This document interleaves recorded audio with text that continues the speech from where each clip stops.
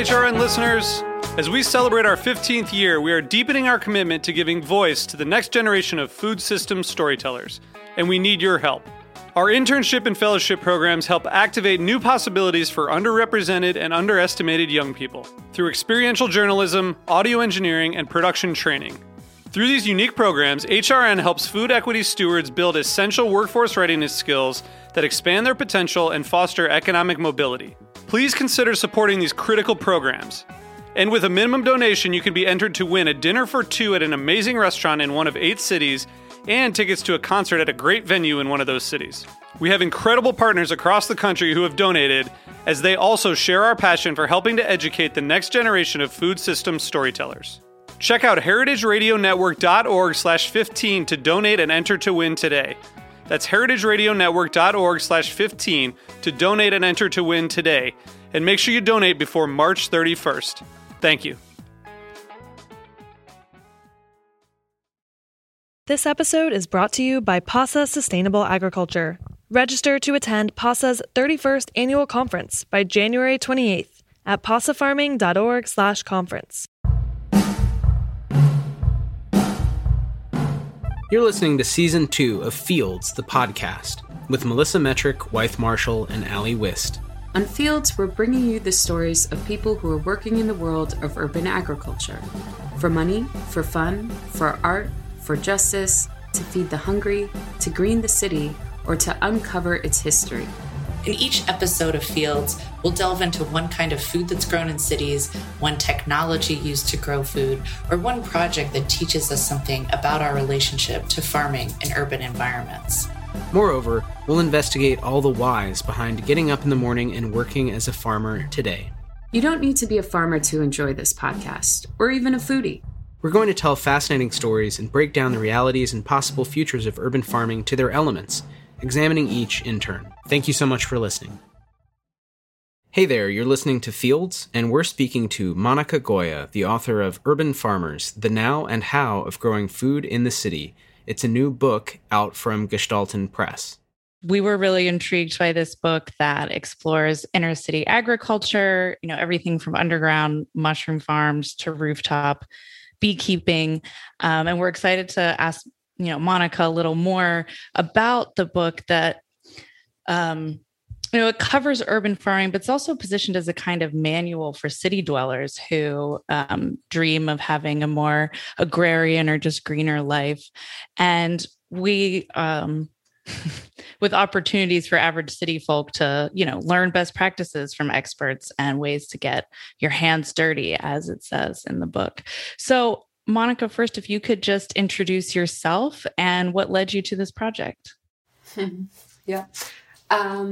I'm a journalist and photographer, and Valerie, who is the co-editor and photographer of the book, and I met because of our mutual interest in urban agriculture. So we became friends despite living in different continents, because she is from New York.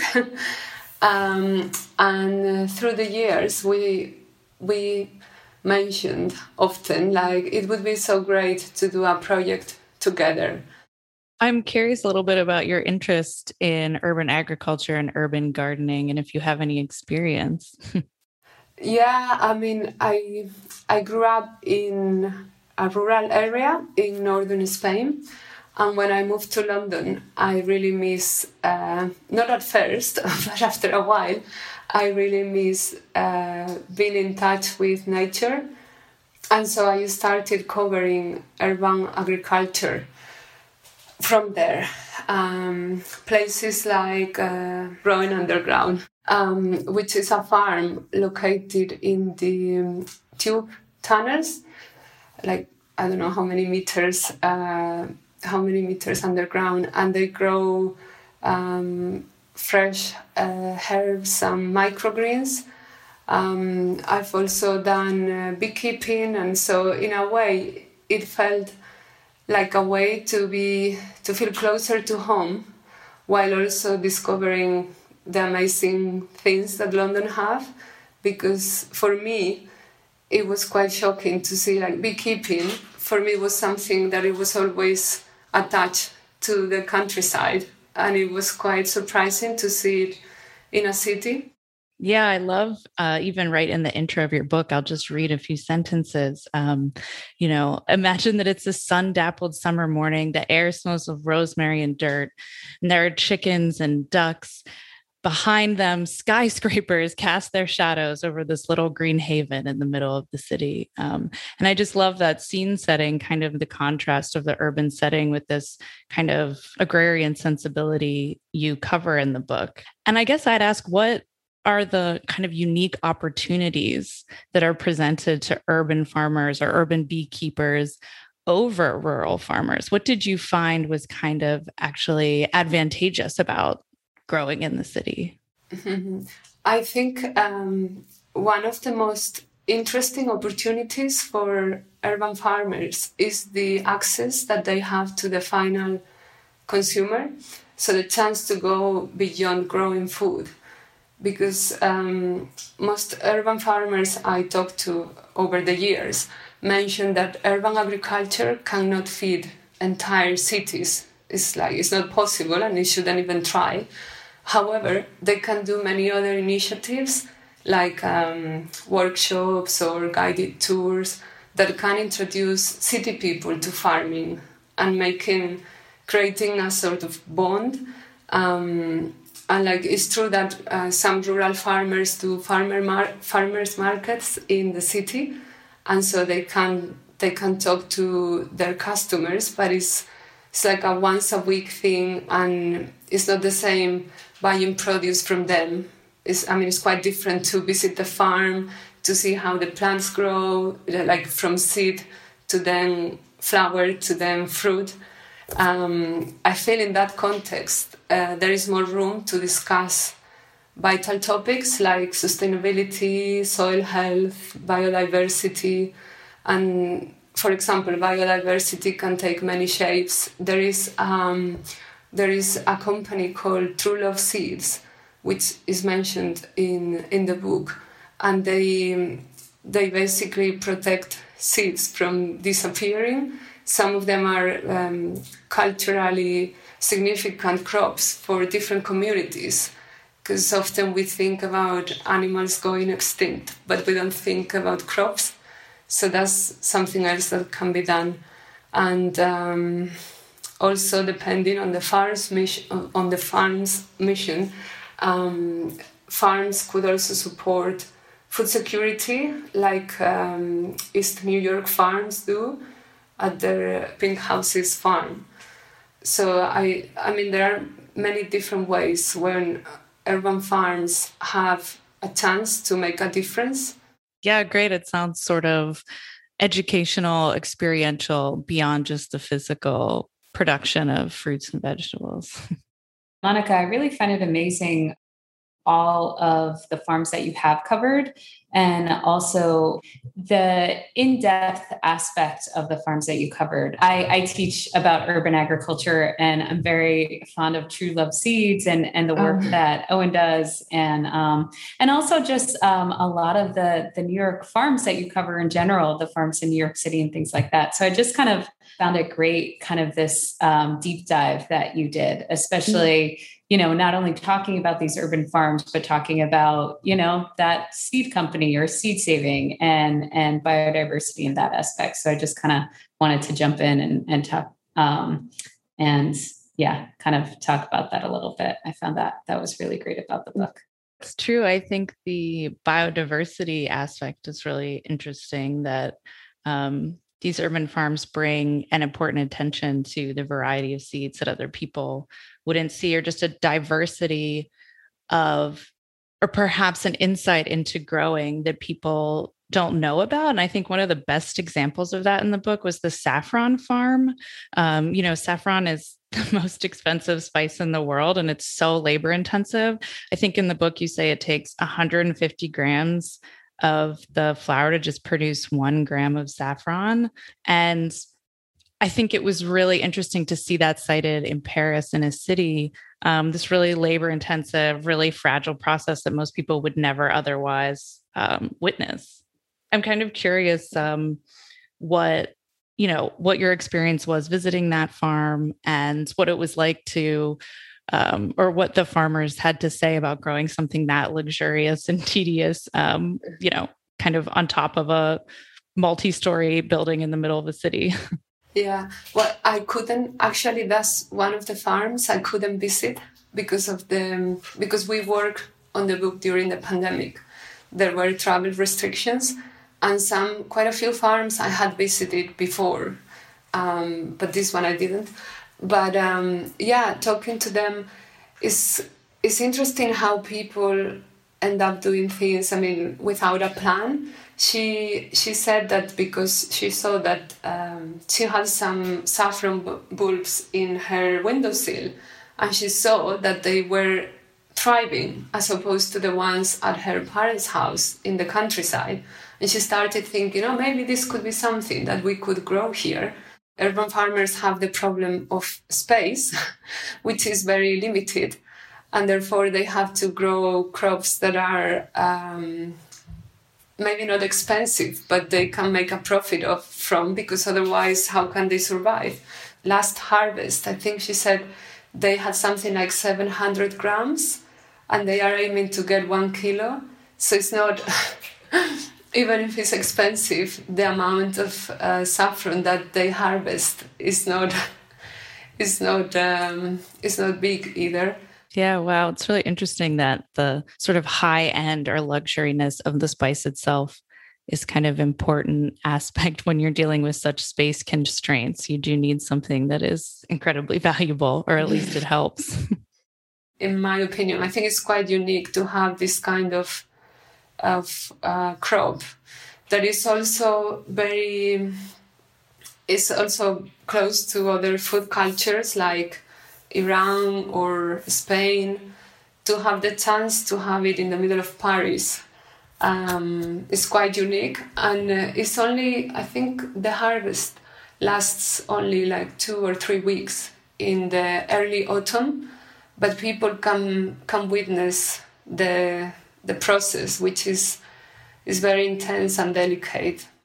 I'm also wondering, because that it could only be harvested in the fall. Like saffron is actually a crocus, so it's a bulb, and usually crocuses come out in the spring and things like that. So I wonder if that also adds to why it's so expensive and kind of this luxurious thing, because it could only be harvested in the fall, and so there's such a limited amount of time that you could actually get it.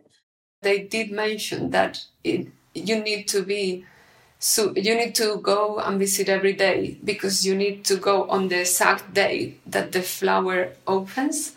Otherwise, it's done. So it's really, you need to be on top of things to make sure that it works. Sort of probably like the beekeepers you visited as well. I mean, that's a really intimate, attention requiring, type of engagement. And I think you note in the book that, beekeeping, participating in a hive of bees, is kind of becoming entangled in a whole food web and being so connected to so many other organisms in the city. And we're just curious if you can talk a little more about what you learned about urban beekeeping and the folks you met doing that. I have to admit that I was very surprised. As I mentioned before, the first time I was in touch with a beekeeper in the city, because to me that had been something that, my grandmother in a rural town, very isolated, did, and in the city was what? But I feel in terms of values, like beekeeping is like every living creature depends on each other somehow for survival. And bees are a symbol of that dependency or reliance. Like they provide vital pollination services for free.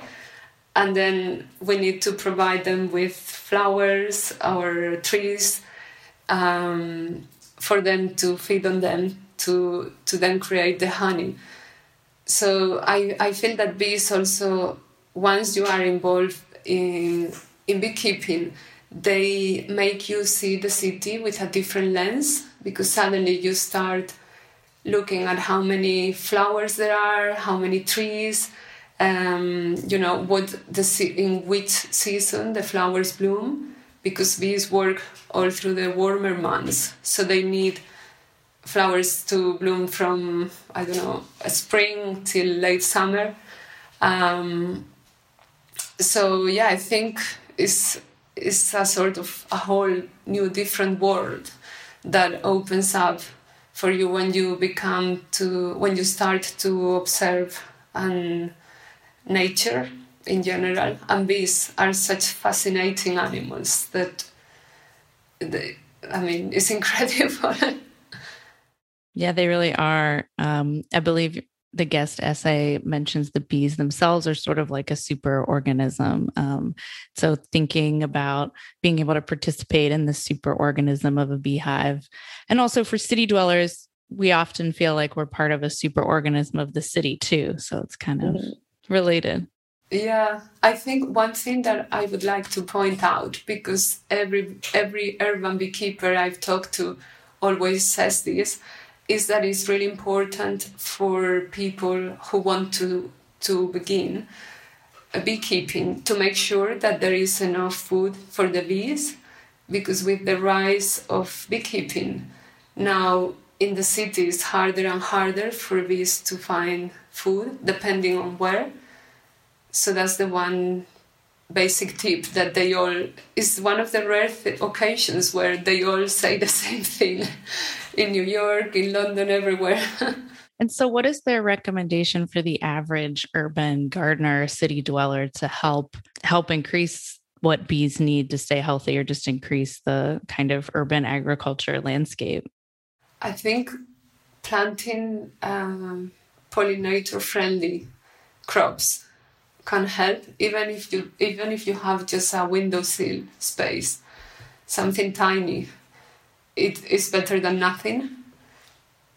And also trees, I didn't realize when I started on this, but trees are so important. You tend to, at least in my case, I tended to think of flowers, and trees can make a better work than flowers when they are in bloom, because Tim from Wilk Apiary, he said that, I believe he said 500,000 flowers. A tree could provide 500,000 flowers when it's in bloom. I'm not sure about but I think it was 500,000. And that's incredible.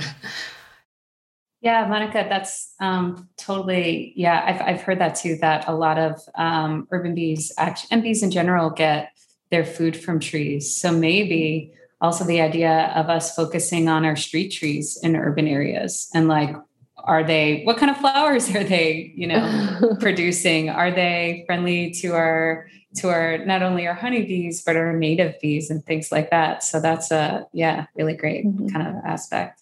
Yeah, because my first thought was, what could we recommend people plant in their own garden, tomatoes and squash. And now I'm realizing, well, part of that is also making sure you plant plants for the other non-humans that are part of this system. It's not just for you to eat. You need to plant things for them to eat too. Yeah. And then in the long run, they'll help us eat because the bees will pollinate our tomatoes and everything else, right? So. Yeah, it's a really funny thing about New York's history because they chopped down all the trees and then at various points have had to bring back trees. And so there's lots of trees today, comparatively. There are cities that are a lot worse. But like at the end of the 19th century, I believe, there were sort of no trees. And the progressives, it was like basically rich people who were like missing verdancy, like just green stuff. And then over the 20th century, it's like, wait, trees fall on cars. But also trees produce fruit, but also trees produce smells, but also you need trees for like birds and pollinators. And so like urban planning had to sort of bring trees back in after initially just being like nature, just kill all of that. And I think the beekeeping is such a great example that's like on trend of, the idea of those intimate relationships. And you can't just do one thing, you can't just have bees because you do need the trees that the bees need. And luckily they rhyme. So it's fun to say. But it really is like it's a policy issue. It's great to like plant stuff in your own yard, and it's also really important to like push policymakers on like green infrastructure that's forward looking. I don't know. That's something I always want to ask about, Monica. Like your thoughts on in your research how urban agriculture relates to other aspects of sort of city planning and like the future of just dwelling in cities. Yeah, I really don't have data to back this affirmation, but I feel that people are more interested in urban agriculture than ever before, people in cities. And so I hope that city planners and people who do urbanism, hopefully they will consider this when they are planning changes in cities or when they are planning new places.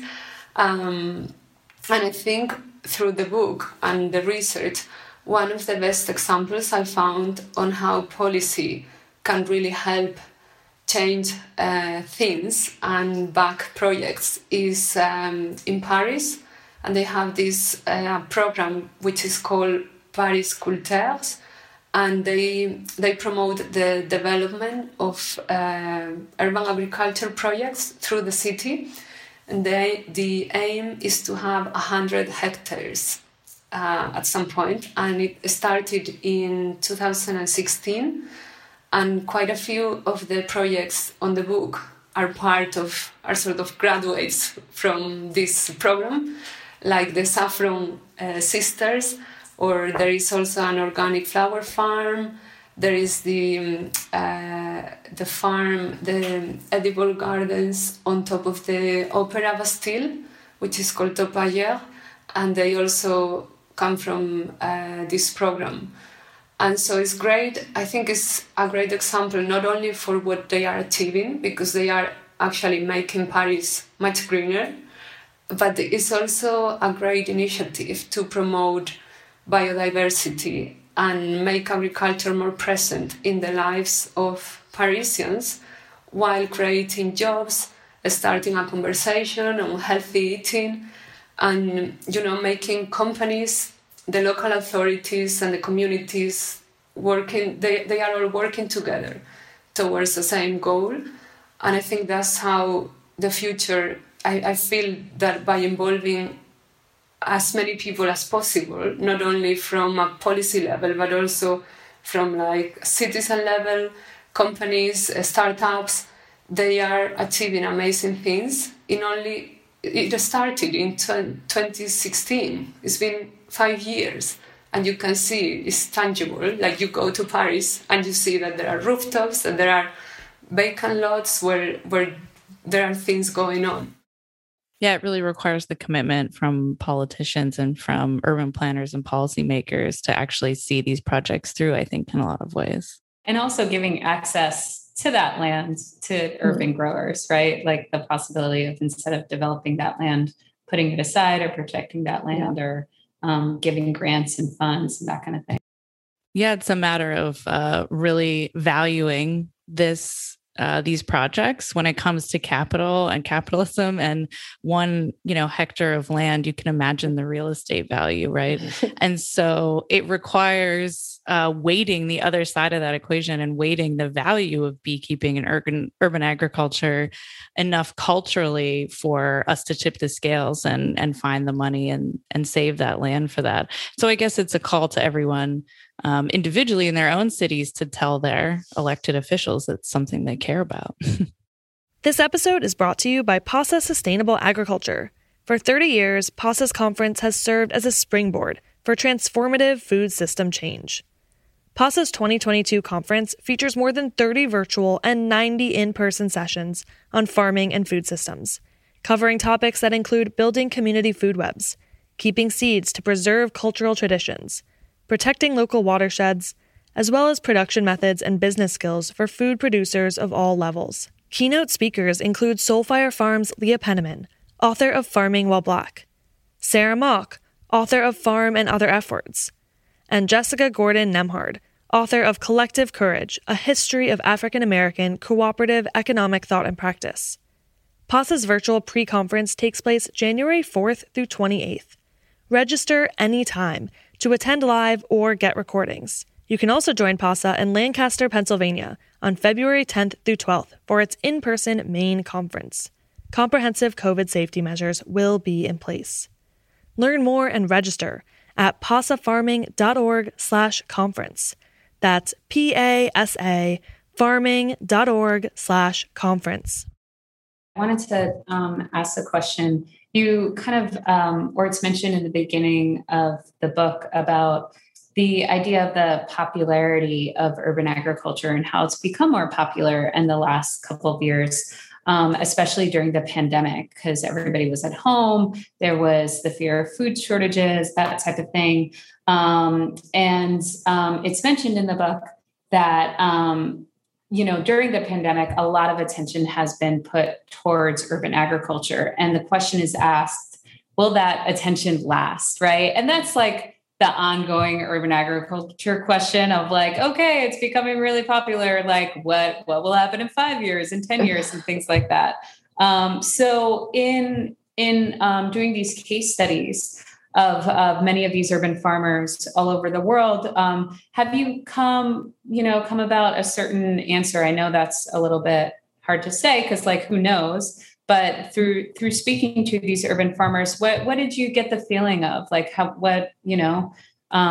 just from speaking to these companies or speaking to nonprofits or speaking to educational gardens and farms, what was the feel that you got? Did you actually get to kind of answer that question for at least yourself at the end?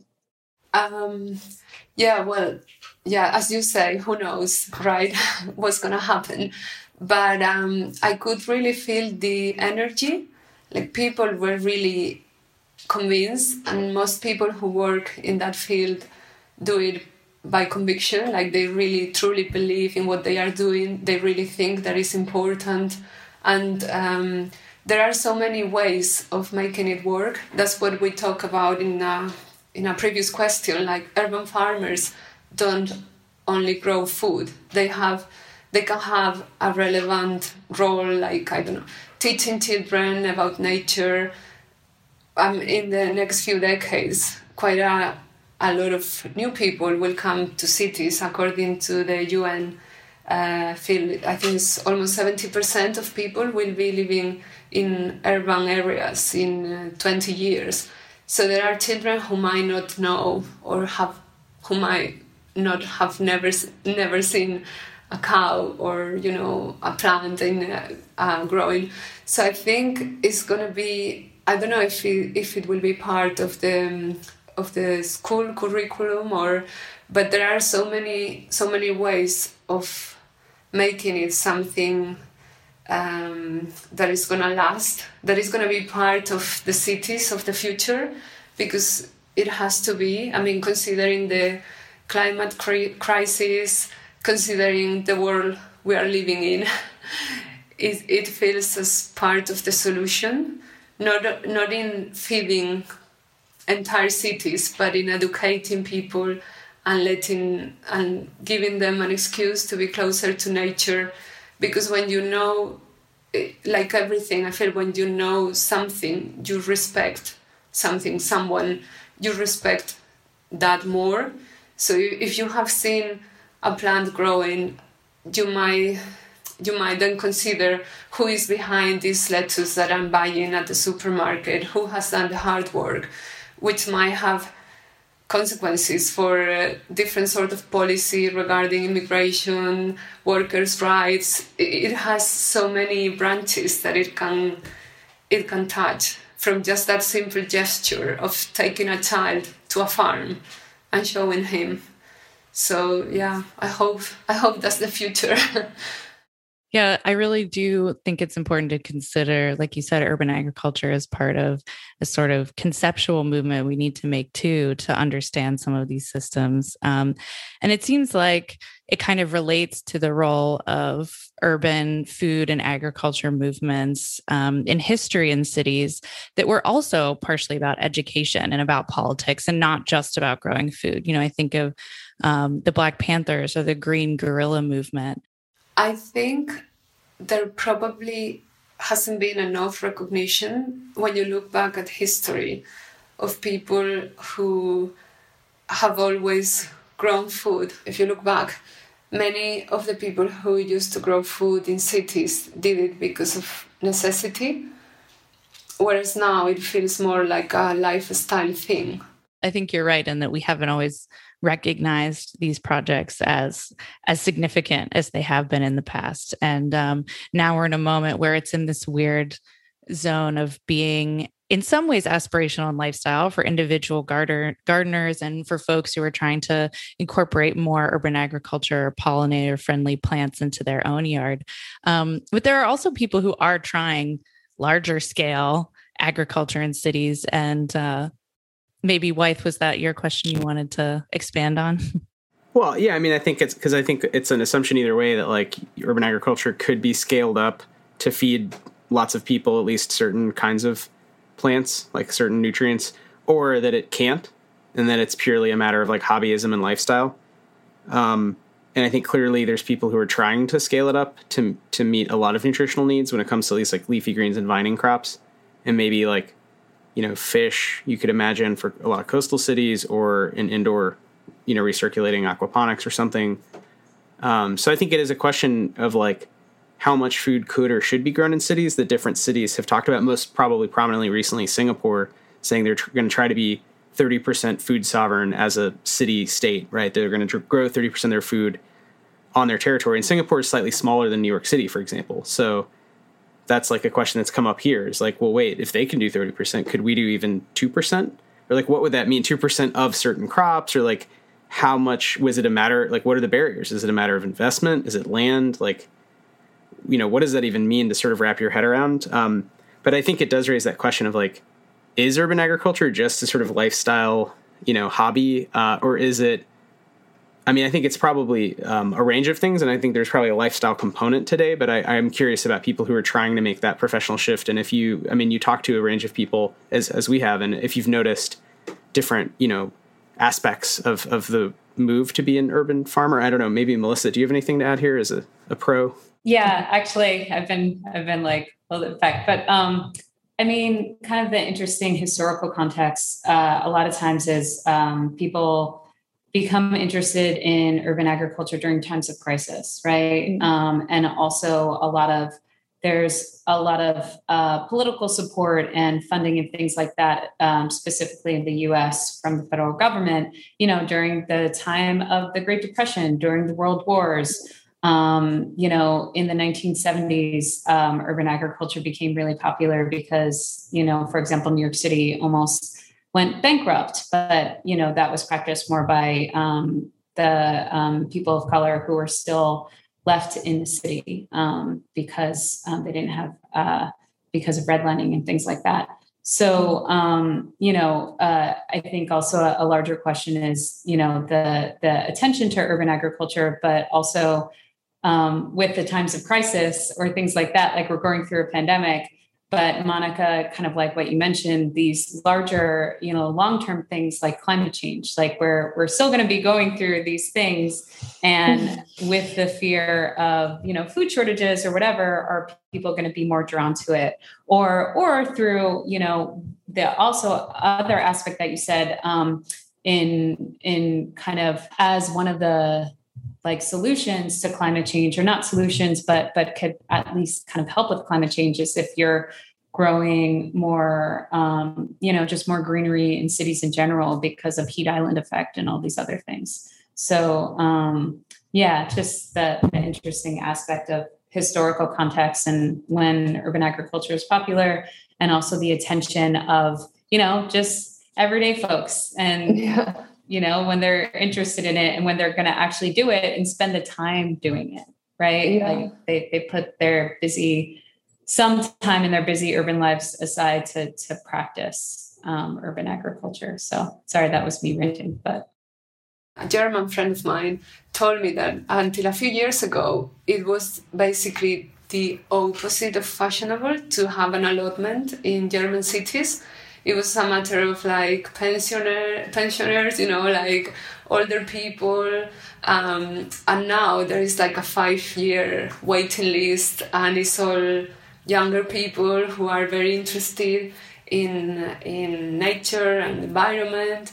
And I feel, yes, there must be a life aspect to it. But there is also an interest, because if it's only a lifestyle aspect to it, you get tired. Like, it's hard work. After a few days, you probably just would give up. In many ways, so I think you need a real interest to keep doing it, because it requires dedication. Maybe it starts as a kind of aspirational and lifestyle engagement. And then there really is kind of a larger commitment, but you become in relationship both with the plants, maybe with your neighbors, and like with this larger community. But yeah, it certainly requires a commitment beyond, something purely hobbyist if you're really going to make it work.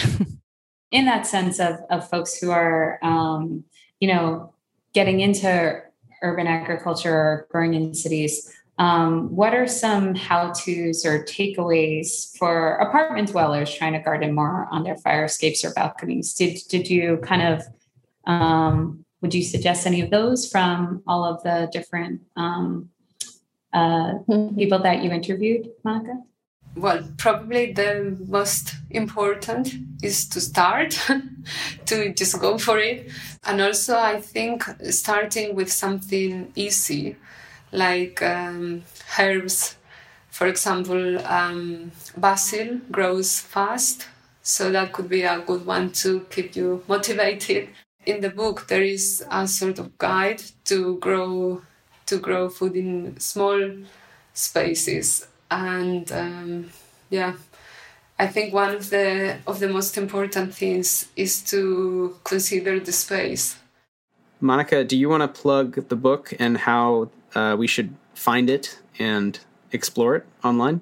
So the title of the book is Urban Farmers, and the book is out in the US on the 13th of July.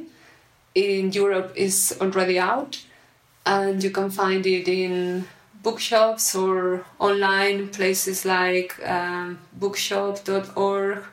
Great. Thank you so much. We really appreciate your time and hearing about your adventure in covering both urban farms in person and remotely during a pandemic. And the book itself is beautiful photography as well. So thank you for sharing it with us.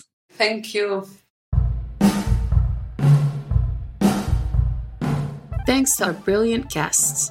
Fields theme music is by Sam Tyndall. Our amazing producing engineer at Heritage Radio is Liam Werner. Fields is powered by Simplecast. Thanks for listening to Heritage Radio Network, food radio supported by you. For our freshest content, subscribe to our newsletter. Enter your email at the bottom of our website, heritageradionetwork.org. Connect with us on Instagram and Twitter at heritage_radio and at Fields Podcast. Heritage Radio Network is a non-profit organization driving conversations to make the world a better, fairer, and more delicious place. And we couldn't do it without support from listeners like you. Want to be a part of the world's most innovative community?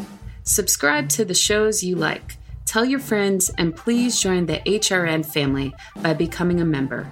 Just click on the beating heart at the top right of our homepage. Thanks for listening.